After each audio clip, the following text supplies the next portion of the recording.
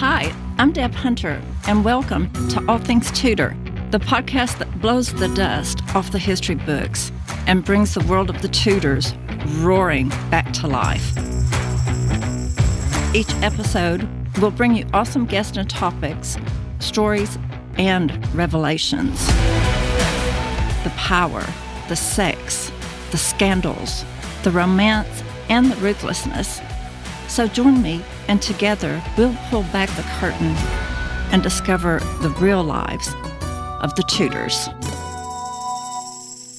Welcome to All Things Tudor. I'm Deb Hunter, and today my very special guest is Franny Moyle. Franny, hi, welcome. Hello, how lovely to be here. Thank you for having me. Well, thank you very much, and thank you for being here. Franny Moyle was brought up surrounded by art and artists in England, close to the historic town of Ludlow. And is that our Tudor Ludlow by any chance? Well, Ludlow is a medieval town and a Georgian town. If you walk through Ludlow's streets, it's you can see both fantastic medieval architecture, as much of which is Tudor, and fantastic Georgian architecture. And some of the Georgian facades have been put in front of the Tudor ones by the Georgians. It's a very, very pretty town with a wonderful castle. And in fact, the castle is where Henry VIII's brother, Arthur, died when he was there with Catherine of Aragon. I'm so glad you brought that up. You've really been surrounded by beauty and art your entire life, haven't you? Absolutely. Yeah, absolutely. I'm very fortunate. I read that you spent your summers in the south of France in a medieval village that was close to the Riviera. Yes, that's right. A little village called Saint-Jean, very close to Vence, which is a town associated with painters. Matisse lived there for a while, for example. And indeed, you know, my mum's friends there were artists, yeah. What a great childhood. I mean, that's just perfect. So you really have been surrounded by art your entire life. And you did study the history of art, correct, at Cambridge? That's absolutely right. I mean, for me, I think there was no other choice. I've always just been obsessed with, you know, painters more than anything else. I mean, I love a sculpture and I love literature and I love all forms of art. But painting for me is always really has been something that I'm fascinated by. So you're passionate about art, culture, history. And then you became the BBC creative director, I believe? Yeah, I went into telly, first of all, and made arts programmes, became the sort of head of the BBC's arts output for a brief while, and then decided to write books instead and to sort of curtail my career in television. And funnily enough, what I wanted to write about was art. And that's just perfect. It's brought us to where we are today to discuss your book, The King's Painter, The Life and Times of Hans Holbein. So welcome, and let's talk about your book. What inspired you to write this? Well, the reason I really wanted to look into the story of Holbein is because I don't know what it's like in America, but in Britain, everyone is so familiar with those images of the Tudor court, of Henry and his wives. You know, they've been on our children's storybooks throughout school when we've been learning about the Tudor period. It's always been Holbein's paintings used to illustrate that era. And I think it's fair to say that in our mind's eye, whenever Henry is mentioned or Jane Seymour, Anne of Cleves, Holbein's portraits of them pop into our mind. He has no rival. Certainly in British culture, his work has defined that moment in history, and we see it through his eyes. But it occurred to me that although so many people will be familiar in Britain and perhaps again in the States with those images, not that many people knew anything about his life. And that struck me as a little crazy. So I thought it was time to put that record straight. And we're so glad you did. Can you tell us something about his early life? What was he like? What can you tell us? So he was born in Augsburg in Germany in 1497. And he was the son of another pretty well-known painter, also called Hans Holbein. So they're distinguished from one another now by art historians as by being Hans Holbein the elder, that's the father, and Hans Holbein the younger, and that's the Holbein we're talking about today. And he worked with his father as a young boy in the workshop alongside his brother Ambrosius. And there's some suggestion that from the very off, perhaps his father really understood the supreme talent of his young son, because he turns up in a couple of paintings by his father, where his father smuggles portraits of him as a little 5-year-old boy into one painting, into a religious painting, and then another of him and his brother a couple of years later into a further religious painting.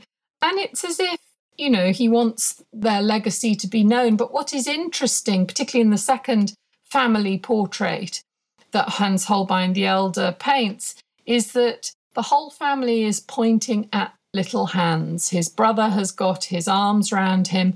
His father is pointing at him. And it's as if to say, here he is. Here's the star of the future.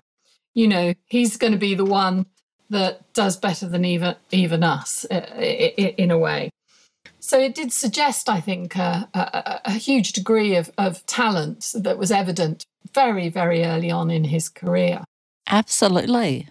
However, his father's workshop in the end went bust. It was very hard living for painters at that time. And Holbein and his brother went off to find their fortune in Switzerland, in the Swiss city of Basel. And that was really where Holbein's success really took off, and where he really made his name as a stellar artist. So what exactly brought him to the English court? Well, in Basel, Holbein established himself as a fantastic painter of many things, which we'll perhaps talk about later, largely of religious work and portraiture. And he became the portrait artist of choice for the whole region. One of the most eminent people in Basel at the time was the great scholar Erasmus of Rotterdam. And Erasmus was a sort of international superstar. Not only was he a satirist who had written a hilarious best-selling book called In Praise of Folly, but he was also a sort of scholar who was retranslating the Bible from the original Greek, who was writing on important topics on religion, and who was courted, if you like, by all the eminent thinkers and monarchs of Europe. Everyone wanted Erasmus on their books. He was hugely famous. And Erasmus spotted Holbein.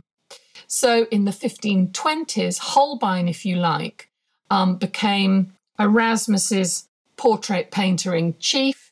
He produced a number of wonderful oil paintings of the scholar that the scholar sent to his friends in England, to the court of Francis I of France, and so on and so forth. And also Holbein began illustrating Erasmus's works, and that was then sort of reproduced. So Holbein and Erasmus became very associated. Now, what happened as the 1520s progressed was that the life of a painter in Basel became harder and harder because of the Reformation, because of the rise of Protestantism. Luther, we're in the moment when Luther, had just nailed his theses onto the doors in Wittenberg just a few years earlier. And Basel was quite early Protestant, and the Protestant aesthetic was against really religious painting. It was considered idolatrous, and portrait painting was considered indulgent. I mean, the Protestants were ascetic in their tastes. And so I think Holbein felt he really needed to find a new market. He knew Erasmus knew a lot of people in England, and Erasmus gave him letters of introduction to the English court. So off he set in 1526, and he arrived in England and was put up by Erasmus's great friend Sir Thomas More, who at that point was Henry's really first minister, a rising star. And that's how he landed. So that's how he came to the attention of King Henry VIII then, through Sir Thomas More? Yes, I mean, that's right. I mean, More and Henry were very close. And by 1527, very early, I mean, Holbein arrived in London probably in November 26, because there's a letter from More to Erasmus saying, your friend, my dear More, has arrived and he's a very great artist. And by February 1527, Holbein was already working for the court, designing paintings and decorations and armour, actually, as well, for a great festivity for the French ambassadors that was going to be held in Greenwich. So he came under the court's eye very, very fast and was sort of instantly taken up, if you like, to work for them. Do you believe his paintings are one of the reasons we find the Tudors so mesmerizing? I mean, they are so lifelike. Before them, medieval people were two-dimensional, right? And all of a sudden we have Holbein, and people have hair on their chin and they look like people. Do you think that's one reason we're enamored with him, or one of the many reasons? Yeah, I think it's why we relate to Holbein, because even today, by the standards, it wasn't just by the standards of his time, but by the standards of any time, Holbein is astonishing. I mean, I challenge you to find any artist that comes close. There are a handful, I think, in terms of capturing likeness. I mean, I have looked at these works, in the flesh, so to speak, and you think that if you blink, the sitter might just move or breathe, or, they are so astonishing. So I think that's why we relate to them. But I also think that's why he was so successful and so quickly taken up in England, because I don't think anyone had seen anything like this in England, let alone the rest of Europe. I mean, he was unique across Europe in his ability to create likeness. And his realism, for want of a better word, or his verisimilitude, which is a word often used about him, goes way beyond just capturing people, because his other fantastic talent was that he was a master of perspective. He could paint architecture that you believed was there, but it was in fact a trompe l'oeil. It was a trick, and in fact you were just looking at a flat surface, but you would think there was a corridor or a balconette or so on and so forth. And so it was his ability not only to create really realistic people, likenesses, characters, but also to place them within an imagined world that also, at first glance, you took for being the real thing. And, the poets in Henry's court would write praising Holbein, and they would say he is the man who can bring people to life. And I think they saw him really as a sort of wonder. I often compare it to, early cinema, the kind of novelty and wonder of early cinema and the kind of impact it had. I don't know whether you know the story, when the Lumiere brothers first showed footage of a train coming towards an audience in 19th century Paris. The anecdote is everyone was so terrified that the train was really coming towards them and would somehow break out of the screen that they all got up and ran out. Well, I think in a way that's a good way to understand the kind of impact Holbein's work had. I mean, he could create something that looked like a room with a person in it, and people would be astonished by this and how convincing and persuasive his work was. And that's why he was so successful. That's why the court wanted him. They wanted his genius. And that's why all the followers of the court wanted him as well. How long did you study his life and his work, Franny? Well, as I think you said in your introduction, I read History of Art at Cambridge. So, I'm kind of old now. So, he's been in the back of my mind ever since I was a student. So we're talking, more than 30 years, a lot more. But it was only really, I suppose, when I finished my book on J.M.W. Turner and I was really looking around for another subject. So that would be in about 2015. And I thought, let's really start to look into Holbein. So that's when I really, really, really started to dig in. And there's a lot of it in London, where I was living at the time. So I was very fortunate. I could go to Windsor Castle and see the amazing works in the Queen's collection, the Royal Collection there. There's a fair amount in our national galleries as well. And the other place I studied was in Basel, where there's a huge amount of work. And I would urge your listeners, if they do go on a European trip, check out Basel's Kunstmuseum, and they will see a lot of Holbein there as well. Oh, great idea. Well, what about The King's Painter? How long did it take you to write this book? Once the research was done, it was a year. It was almost exactly a year, beginning to end, just non-stop. And actually, in an odd sort of way, lockdown really helped, because it should have probably taken me longer. But I had nowhere to go. I was just locked up with my family. So I went down into my little garden studio and shut the door and started at 8 a.m. and finished at 6 p.m. and just got through it. That is just remarkable, because it is such a great book. You have really done something wonderful for us. You've created a masterpiece. Oh, thank you. If you're a fan of Tudor history, come join us at All Things Tudor, a Facebook group dedicated to, all things Tudor. Members can contribute a wide array of subject matter about Tudor history. You can also listen to the All Things Tudor podcast.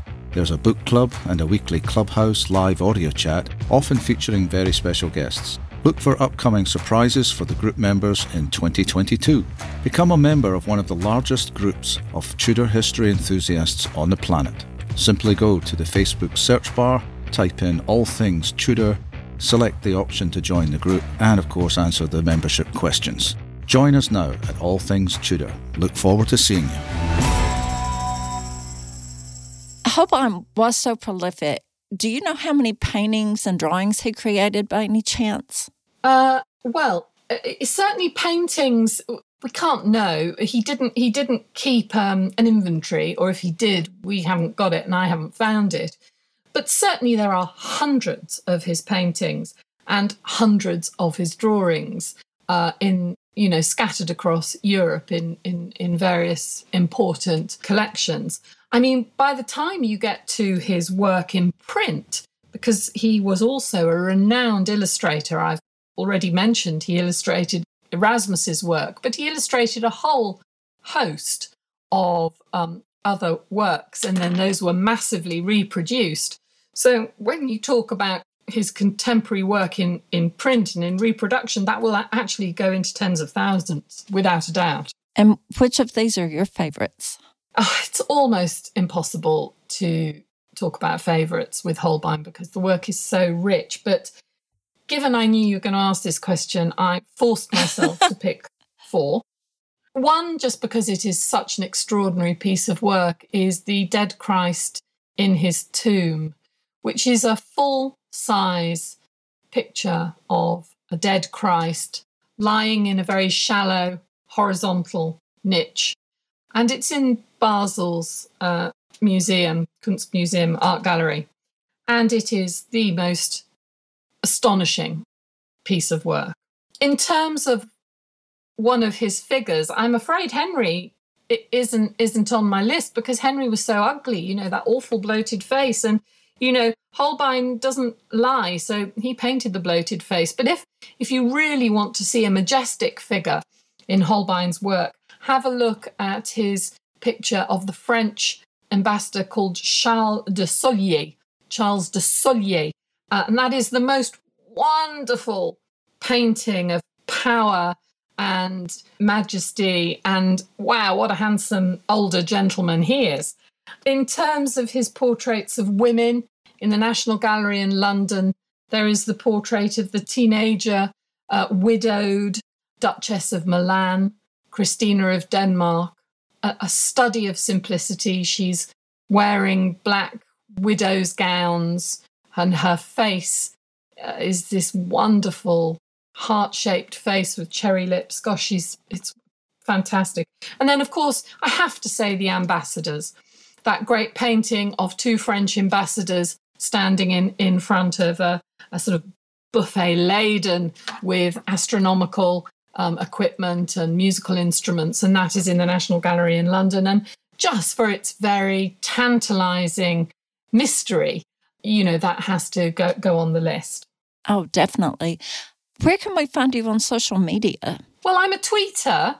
I'm a bit sporadic on Twitter. You'll see pictures of my dog sometimes, but occasionally you'll actually see me talking about Holbein or forwarding things that I find interesting that other historians and art historians have come across. On my website, frannymoyle.com, I try to post news about where I'm talking. And of course, when I know when this podcast going out, I'll put that up as well. And, news of when paperback books are coming out and stuff like that. Absolutely. And you're more than welcome to return at any time. So just let me know. And thank you very much for joining me today. This has been delightful. Oh, you're more than welcome. Thank you.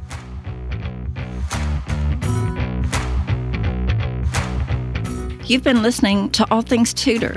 My thanks go to listeners, my husband, and my team. If you like what you hear, leave a review, follow wherever you get your podcast, and share with your friends to help others find the show. Join the All Things Tudor Facebook community to connect with tens of thousands of Tudor history lovers. You can also connect with me across social media at TheDebATL. Thanks for listening, and we'll catch y'all later.